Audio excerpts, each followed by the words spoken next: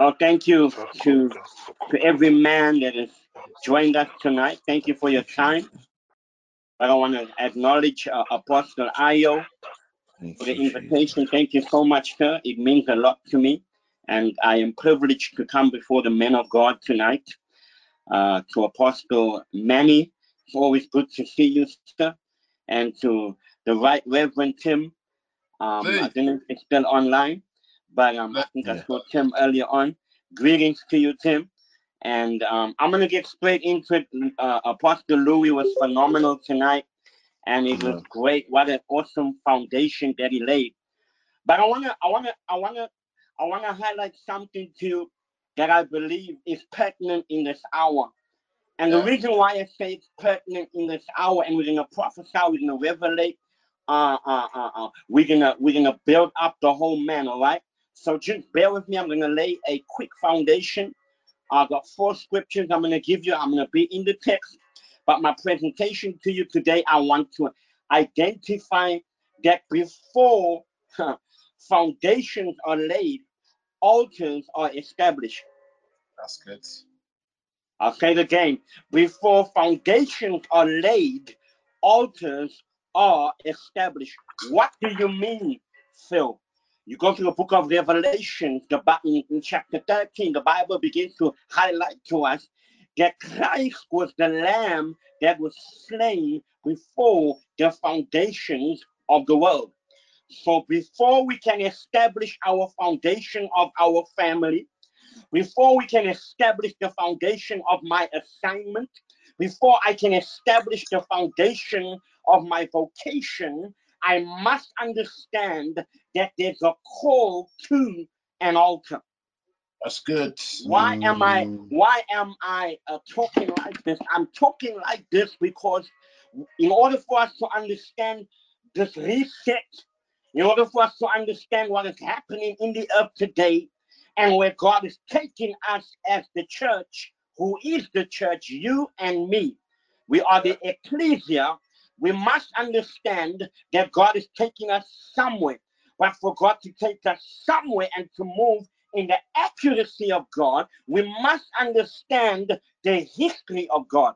So for us to understand the history of the modern church, we must go back to over 500 years ago, where we have one of the first reformations now that begins to distinguish the church, and that begins to highlight the ills that were prevalent in the church that reigned at the time. We see the reformer in the form of Martin Luther. Martin Luther rises up and begins to challenge the ways that were prevalent in the day. He begins to write 93 theses.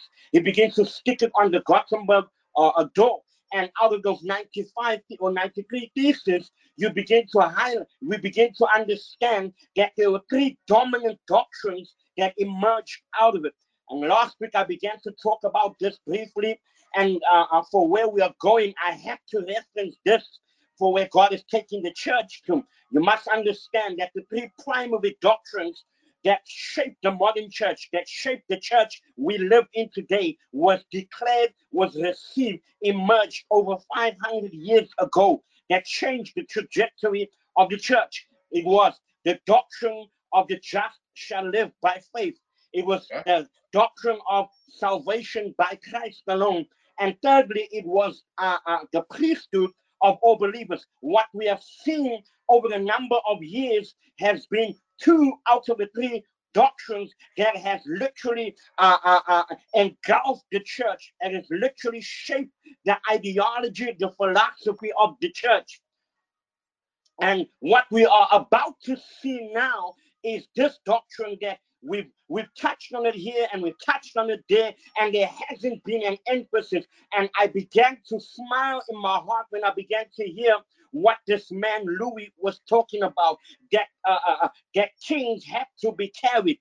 And when you look at the offices that or progress from the Old Testament into the New Testament, it was prophet, it was king, and it was priest. Three offices that translated and progressed from the Old Testament into the New Testament. And two out of the three were given to the believers. The other one, the prophet, was given to some. We know that. But for the benefit of where we are going today, we see the priesthood of all believers is now about to take precedent in the earth. It's now beginning to take form in the earth. God is hovering on this. Why? Because when we look at this reset in the earth, we begin to see that every man is driven back to his home. Every man has to be locked away. Every man has to take care of his family. Every man has to be in the confinements of his home. Now, for the introduction of my presentation, the Bible says in Hebrews chapter 3 and verse 1. Check what the Bible says in Hebrews chapter 3 and verse 1. The Bible says this. The Bible says, therefore, holy brethren, the scripture or the writer to the Hebrews is not talking to people who are outside of the household of faith. The scripture is directed to the household of faith. Check what it says.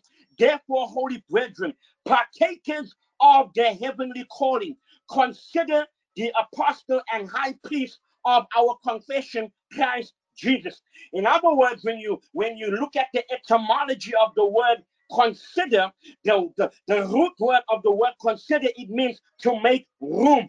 When you make room, it means to make room in your philosophy. It means to make room in your understanding. It means to make room in every area that grips your life. Yet when we consider this man Jesus, we see him as the firstborn among the brethren. In other words, he is our blueprint. In other words, he is our epitome. In other words, he is the affection of my life. In other words, he's the center of everything I do. This man who is both apostle and high priest, who goes before us making intercession on our behalf, he is the one that we need to make room or make space in our understanding, in our doctrinal views, in our philosophies, in our stature, in our expression, that he is both apostle and he is high priest. What was the purpose of the high priest? The purpose of the high priest was to administrate the altar. Somebody say, administrate the altar. Mr. Theo. We are going somewhere with this. Now, for us to fully understand what an altar is, you must go with me now to Hebrews chapter 13, and I will read from verse 15. Look what the scripture says there. The scripture says, therefore by him, let us continually offer this sacrifice of praise to God, that is the fruit of our lips, giving thanks to his name. Now, I wanna highlight something to you in the context of the semantic of the scripture, or in other words, the language of the scripture that's deployed there. If the scripture was saying, let us offer a sacrifice, it would mean that we could offer anything.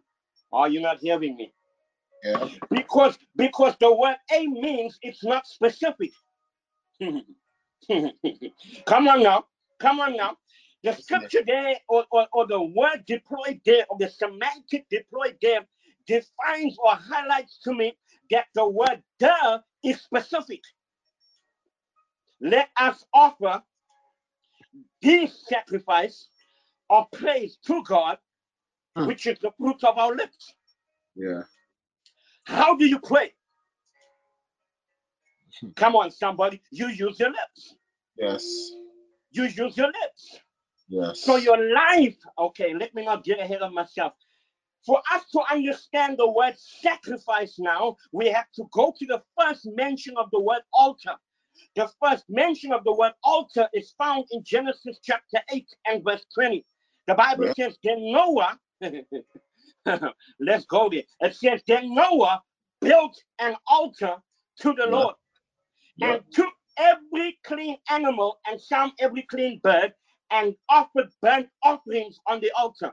Hello. Yeah. Yet in the book of Revelation, the scripture is teaching us that he was the lamb that was slain before the foundations of the earth. Yeah. And when man sinned, the Bible says God clothed them. You see, Yeah. Louis began to talk about how our nakedness brings shame to us, and how shame will keep you out from bringing identity to the very thing that you are called for. But for identity to come to what you are doing, it is found at the place called an altar. What is an altar? I'm glad you asked. I'm glad you asked. Let's talk about what an altar is. You see, Peter. an altar, number one, is an access point. Number one, an altar is an access point. Number two, an altar is a place of divine exchange and divine encounter. I'll repeat that again. Number one, an altar is an access point. Number two, an altar is a place of divine exchange and conversation and divine encounter. Number three, an altar is a place of communion and conversation with God. Altars are a place of surrender and sacrifice to God. Altar is a place of forgiveness and new beginnings. Okay. Altars buy futures. Oh my God. Oh my God. Oh my God. I'll say it again. Altars buy, or another translation, or another way of saying it, altars secure futures. Okay. I'll say it again. Altars secure futures. Why do I say that? You see, because here we see, let me ask you a question. Who was the son to Adam and Eve? Or who were the sons to Adam and Eve? Abel and Cain. Cain and Abel. Yeah. Here we have an account in Genesis chapter 4. It says from verse 2, from verse 3. In the course of time, Cain brought some of the fruits of the soil as an offering to the Lord. Where do we think 1 and 2? Okay, one. Okay. Number one of the altar. Altars are access points. Number two, altars are a place of divine exchange and divine encounter. So going back to the point I was making in Genesis chapter 4 and verse 3, where do we think Cain put that sacrifice? Because remember, the first mention of the word altar in the text is only later found in Genesis chapter 8. So when we look at how many generations it is from Adam to Noah, it's 10 generations. Yeah. So how is it that somewhere along the line we don't hear any account of altars? Only when we come to Noah. The question, and most of you know this, or the point in that I will make, because most of you know this, is when God covered Adam and Eve, where did he put those animals? Because the scripture says in the book of Proverbs, train up a child in the way it should go, and they will never depart from it when they're older. So where did Adam teach Cain and Abel how to offer, how to sacrifice, and where to put it? They had to put it on an altar. Why? Because an altar is also a place where divinity meets humanity.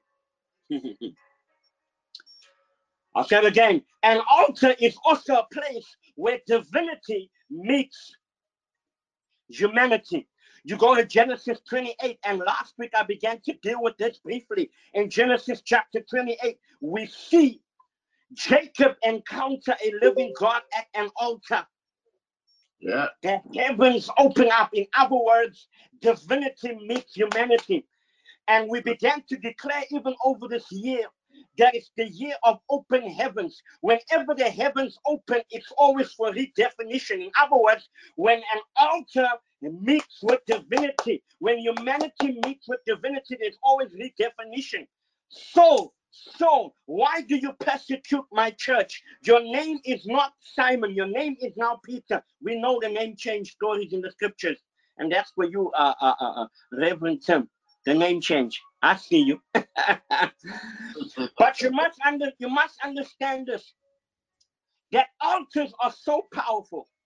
Why do I say altars are so powerful? Altars are so powerful because it always demands a sacrifice, my God.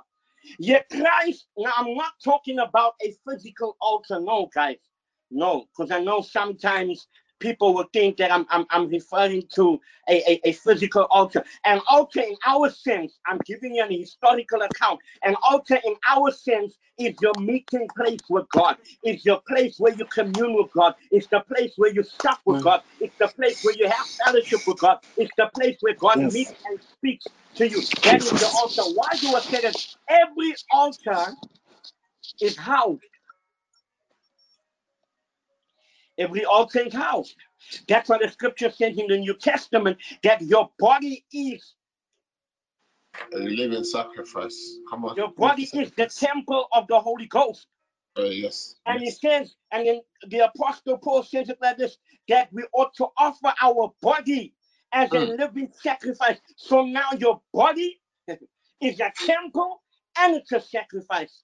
Okay. Yet every altar is made of stones. Oh my God. Take uncut stones. This is why this is why Babylon wants to condition everybody to bricks. Because when you look at Nimrod, Nimrod begins to make a statement. Nowhere in the scriptures before the statement is made do you see the word bricks. Nimrod begins to make a statement to the people with him. He says, "Come, let us make bricks." Bricks is a type of church that has been conditioned and to be uniformed alike, to be the same. Yet in 1 Peter, the Bible says you are living stones. Yes. You are living stones. So now definition has come to the stones of God. You are a living stone. In other words, the stones, no two stones in the earth are alike. So that's why the scripture says when you are building an altar, take uncut stones. And so now you are living stones. Your body is a stone, my God. Your body is a temple, my God. Your body is a living sacrifice. So now you become the sacrifice and you become the altar. Why? Because Christ now has made a new and living way for you to approach the throne of grace. So your sacrifice now becomes acceptable. Why? Because you are clean through Christ. Because the purpose of the altar was to put clean animals on the altar. Christ's righteousness makes you righteous. Christ's redemption makes you redeemed. Christ's work on Calvary cleanses you from all unrighteousness. So this is why you can have access to the heavenlies. This is why you can cry out as a man for your family, as a leader to your tribe, as a leader to your community, as a leader to your assignment, as a leader to the nations that God has called you. You can have an altar wherever you go. You can have an encounter wherever you go. How do I know this? Let me blow your mind. Let me blow your mind with something. Some research I done. You see, how many of you are familiar with a woman by the name of Alice Bailey? Yeah. For those who are prayer warriors, I know you will be familiar with this woman, Alice Bailey. Let me give you some research as to how she influenced the world, the global world. She influenced the entire population of the world. She influenced it. She came up with I don't know if you guys know what her 10-point plan is. Alice Bailey's 10-point plan is this. She wanted to create a new world order for the destruction of Christianity. This 10-point plan was released in the 70s. The purpose behind her 10-point plan, and I'm going to show you how powerful an altar is. An altar always gets occupied by divinity or a deity, sorry. The purpose of Alice Bailey speaking to the World Health Organization was this: to change Christian tradition and redeem the nations out of Christian tradition. How did she do it? Number one, take God and prayer out of the education system. Okay. Take God out and take prayer out of the education system. How did she do it? She introduced a curriculum to ensure children are free from Christian tradition. How did she do that? She introduced transcendental meditation in schools, which alters the state of the consciousness of children to meet with spirit guides and demons. This was initiated, let's go back to the 70s. This was initiated then. The second plan that she had, or the second point that she received. In fact, when you go and research Alice Bailey and her 10-point plan, you understand that she would say she met with an extraterrestrial being. She met with an extraterrestrial being. In other words, she met with a deity. In accordance to her writings, she met with a deity, and this deity gave her this 10-point plan. And we know it's a demon. So the second point, or the second plan that she had, was reduce parental authority over children. So in other words, when you look at the 1997-98 child rights legislation under the UNICEF Charter, a child has the right to tell his parents, I don't want to listen to you. So they promoted excessive child rights, and we've seen it across the globe. Yeah. The promotion of child rights. Number two, she introduced the abolishment of corporal punishment. Yet the scripture says, in Proverbs 23:13-14, the Bible says, do not withhold correction from a child, for if you beat him with a rod, he will not die. You shall beat him with a rod and deliver his soul from hell. Yet this woman now comes and violates the very essence of scripture by introducing that. The third point that she raised was destroy the traditional Christian family structure. How did she do it? She done it by promoting a homosexual agenda, promoting a feminist agenda, promoting sexual immorality. And how she done it was by the use of advertising and media.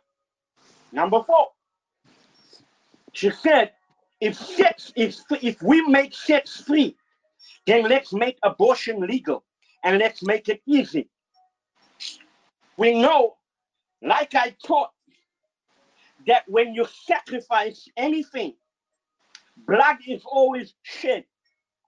And when blood is shed, an altar is established. That's why the blood of Jesus speaks on our behalf constantly. My God, come on, somebody. The blood of Jesus has made atonement for us continuously.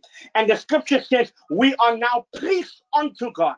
So because we are now priests unto God and the blood of Jesus speaks, we now have access to deity. We now have access to divinity. What this woman done was now go to the dark side and access realms and access information that was now for the detriment of the human race. Let me blow your mind. Let me blow your mind with something. I'm not sure if you guys are familiar with a man by the name of Cecil John Rhodes. Cecil John Rhodes is a British Englishman that went to South Africa and to Zimbabwe. Zimbabwe was named after him, Cecil John Rhodes. Zimbabwe was named Rhodesia, after the man who was known as Cecil John Rhodes. They said this man was a walking satellite. In a time where there was no satellite coverage, this man could access diamonds, this man could access gold, this man could access things that were hidden under the ground in the soil of Africa and cause a demonic a plan of the enemy to seize and capture a land. Why? Because they say this man used to make sacrifice. He had a demonic altar. Go and study the life of Cecil John Rhodes, and you'll find his links to the Masonic people and blah, blah, blah. I don't want to get into that.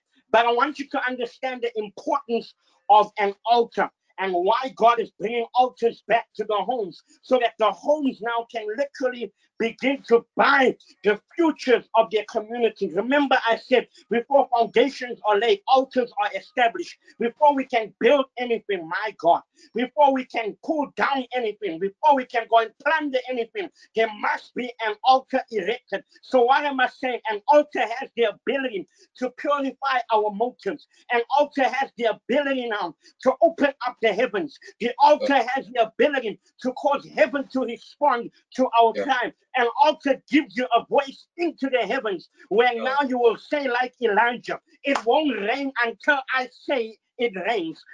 I'm prophesying to these men that out of you will rise a sound, a frequency that will begin to come from an altar. Because you have an altar in your home, you are a walking and a living and a mobile altar. That when you speak, that's why Jesus says, the words that I speak are spirit and are life. Why is it spirit and alive? Because there's a connection into the heavenlies. There's a oneness in God. Why? Because I understand that I can meet with God daily, every day, every hour. It doesn't have to be long. I love what Smith Wigglesworth says. I don't have to pray long, but I don't go long without praying. I'll say it again. Smith Wigglesworth says, I don't have to pray long, but I don't go long without prayer. So in those moments, God, I don't know what to do in this moment. I understand that I have a voice into the heavens and I have a voice to your heart. God, help me, because your scripture, your logos says to me that I have all sufficiency through your Holy Ghost. And because you've given me the Holy Ghost, the Parakletos, the one that comes alongside me to help me, to aid me. Now, God, I thank you because I've established a meeting point. Adam, where are you, Adam? I'm supposed to meet you at this place, but where are you? You vacated your first place. Where are you, Adam? So the cry of God and the heart of God was to restore man back to that first estate. What is that first estate? The altar. Because an altar is going to define a language to you that's going to cause you to have an advantage even in the earth. Okay, let's move on. You see, because you must understand that the demonic world understands that in order for them to occupy seats in government, in order for them to occupy neighborhoods, in order for them to occupy villages and communities and financial institutions, there has to be the shedding of blood, because the scripture says without the shedding of blood there is no remission of sin. So in other words, where there's a shedding of blood, an altar or a meeting point place takes place at that particular moment. You must understand that there is innocent blood being shed across the globe globally. And I don't believe for one moment that this is the plan of God for innocent blood or innocent lives to be lost. What I will say, that the mercy of God we are going to see in this moment, because the scripture says the mercy of God triumphs over every impending judgment. So whatever judgment has come from the enemy, we know that God's mercy is extended to humanity. And because his mercy is extended to humanity, we as the saints now can, as prophetic people, the church is built on the foundation of the prophet and the apostle. What was the purpose of the prophet? To go into cities and to pull down every high thing, my God, to pull down every demonic altar. How did the prophet know what to pull down? The prophet knew what to pull down based on smell, based on what came from the altar. Check this out. Look at this. The scripture says, make divorce. Not the scripture, sorry. Alice Bailey, number 5, she said, make divorce easy and legal. Free people from the concept of covenant. That was one of the plans. Free people from the concept of covenant. And we've seen this thing influence everything. So this is why we must understand altars are critically important. Yes. Yes, You sir. see, it says, number 6, make homosexuality an alternative lifestyle.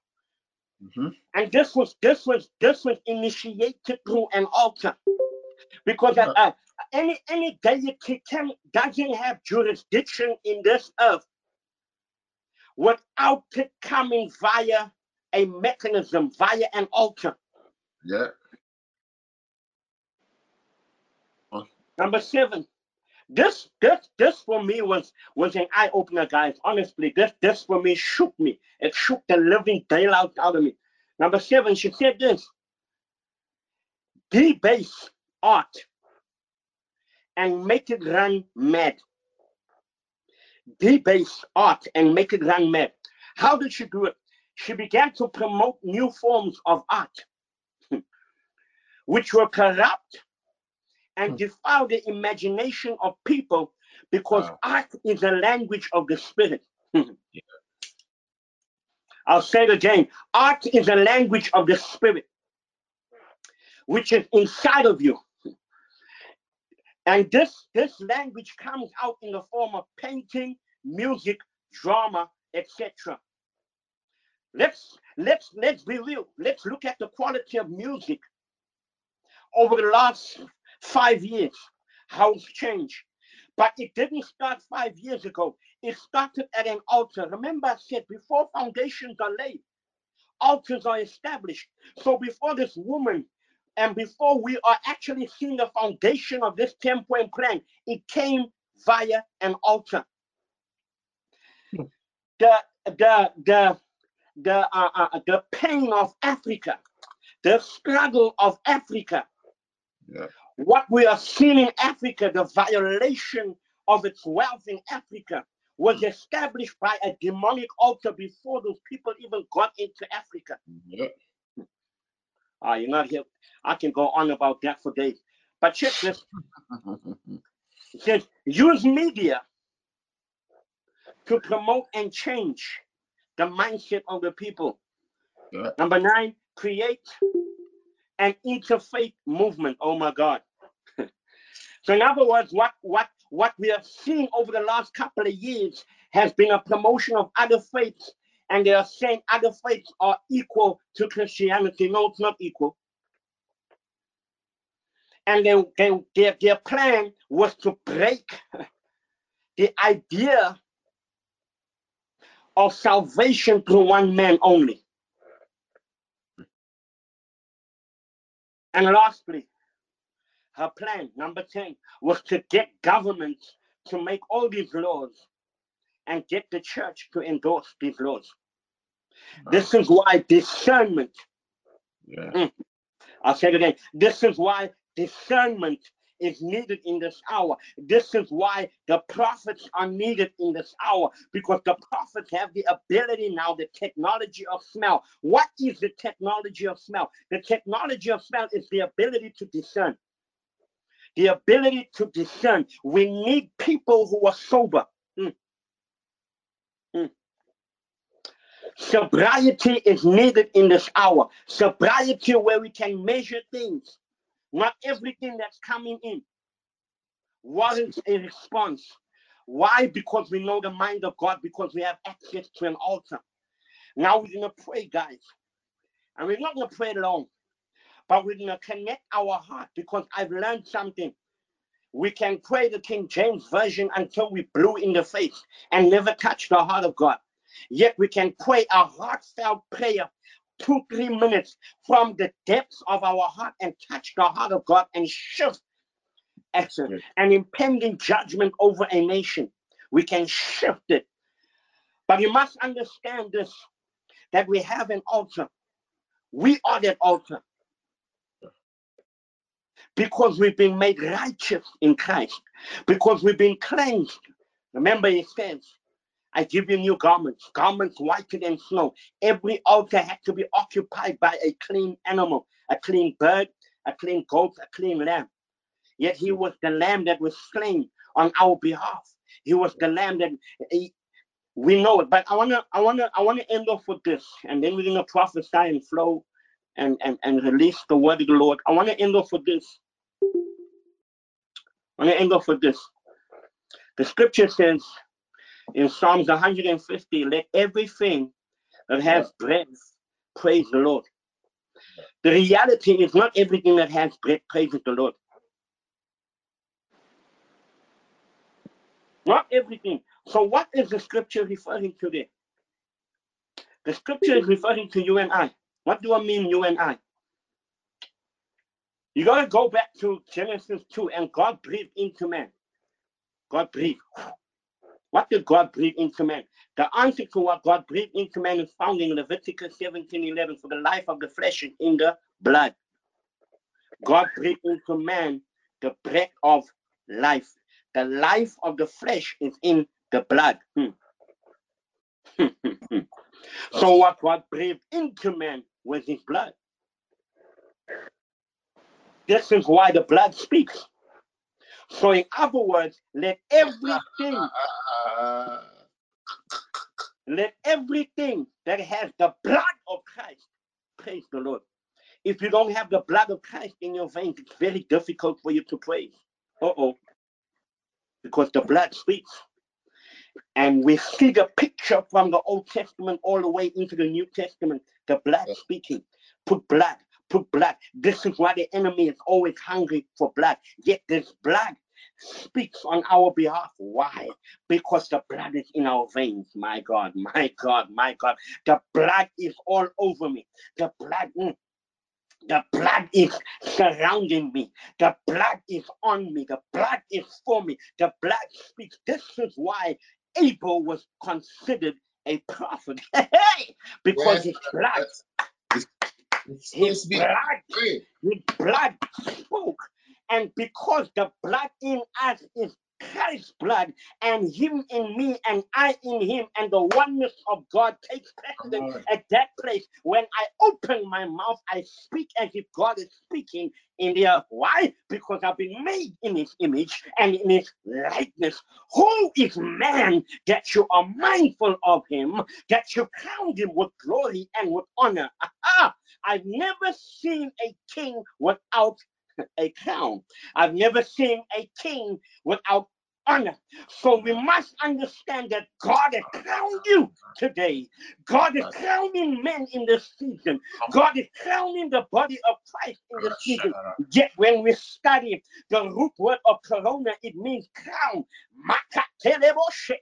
The crown that was given to the church in this season. The enemy has tried to violate and corrupt that crown. But I say and I prophesy to you today that there's a shifting of crowns. My God, there's a shifting of crowns. There's a shifting of crowns, beloved. Why? Because the bloody cross of Christ and the thorns that was a crown for him, represented his authority, represented his kingship, represented his priesthood. My God, remember I said that there were three things that progressed from the Old Testament into the New Testament. There was the prophet, the king, and the priest. Yet you and I are given the responsibility of both king and priest. My God, we have the ability now to legislate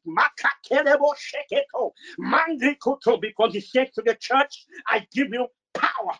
Now, there are 6 dimensions and 6 levels of power. I feel like preaching this thing. There are 6 levels of power that most of us are only familiar with one dimension of power, and that power is dunamis. And there's nothing wrong with dunamis, but we must understand that dunamis is for explosion.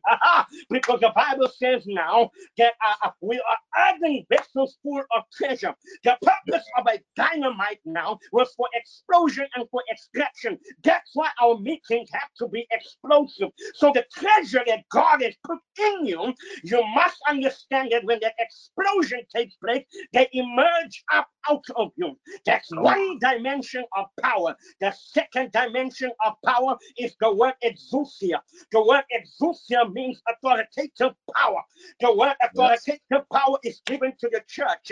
The Bible says in Isaiah chapter 2 and verse 2 that the mountain of the house of the Lord shall be the highest mountain in the earth.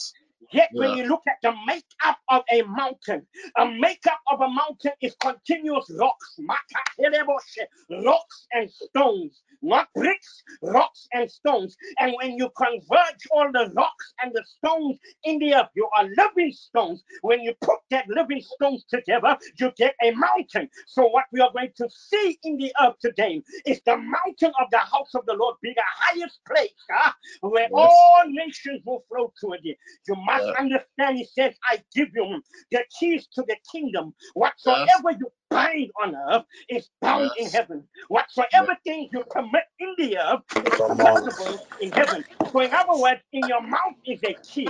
You can lock things up and you can open things up. The reality is we don't understand that we've misplaced rank. I'll say it again. We've misplaced rank and we've misused rank. Rank is not for that. Rank is not for the house of God. I'll say it again. Rank is not for the house of God. Rank is for the earth realm. Because the house of God now, when you go to 2 Chronicles, when you go to 2 Chronicles chapter 5 and verse 11, the Bible says, the priests then withdrew from the holy place. All the priests who were there had consecrated themselves and had no regard for their divisions. What is that telling me? My title means nothing in the presence of Yeshua. My office means nothing in the presence of Yeshua. My title and my accolades and my stripes and my scars mean nothing in the presence of God. I've got to come to a place where my humility is seen before the heart of God, where my life is poured out like a drink offering, like the alabaster box. I break open the very thing that He's given me. Rank has nothing to do in the house of God. Why do I say that? You must understand that when you look at the two seraphims above the Ark of the Covenant, the angels are looking eyeball to eyeball, and between the eyeballs, the glory of God resided, the glory of God lived. So in other words, now we must understand that my opinion and my mindset means nothing in the glory of God. My opinion is not primary in the glory. My opinion, my viewpoint, my doctrinal beliefs is not primary in the glory. That means I've got to put it aside, putting down imaginations, putting down imaginations. Come on, somebody, putting down. Saying other words, in the season there's a call. Right, there's a call not for your accolades, not for your semantics, not for so much your accuracy. It's for you to come into alignment and unity. Put aside what you held previously so that the glory of God can manifest for the benefit of the people. You see, you must understand, I'll say it again, rank is not for the house of God. Rank is in the earth realm. It's for the realm of the earth. I've given you dominion over the works of my hands, not over the people of God. The scripture says, in fact, you guys are pulling things out of me. Have you ever wondered why the scripture says you have not because you ask not? But when you ask amiss. Let me put it to you like this. Things that go vertically up, you ask for. Go to Psalms 2 and 8. The Bible says, ask of me, and I will give you the nations as an inheritance. So when it comes to the sons of God, you don't command. You ask. Rebecca Sheketo. You ask. So I'm asking, oh God, in the name of Jesus, on behalf of Ayo, Yes. God, do something incredible in his life. I'm not commanding Ayo to come into alignment with the figment of my imagination. No, no, no, no. You see, the scripture there is saying you have not because you ask not. And when you ask a myth. What is this myth? Anything that is horizontal now, you command. So in other words, Mm. money, you don't ask for money, you command money. Anything that God created in the earth, you command. Anything that God formed, you don't command, you ask. What did God form? God formed man. Because you are made in the image of God. So when I am commanding Ayo, I'm commanding God. Uh-oh. Are you with me? So, in Yeah. other words, now, when we get back to the altar, I need to land this plane.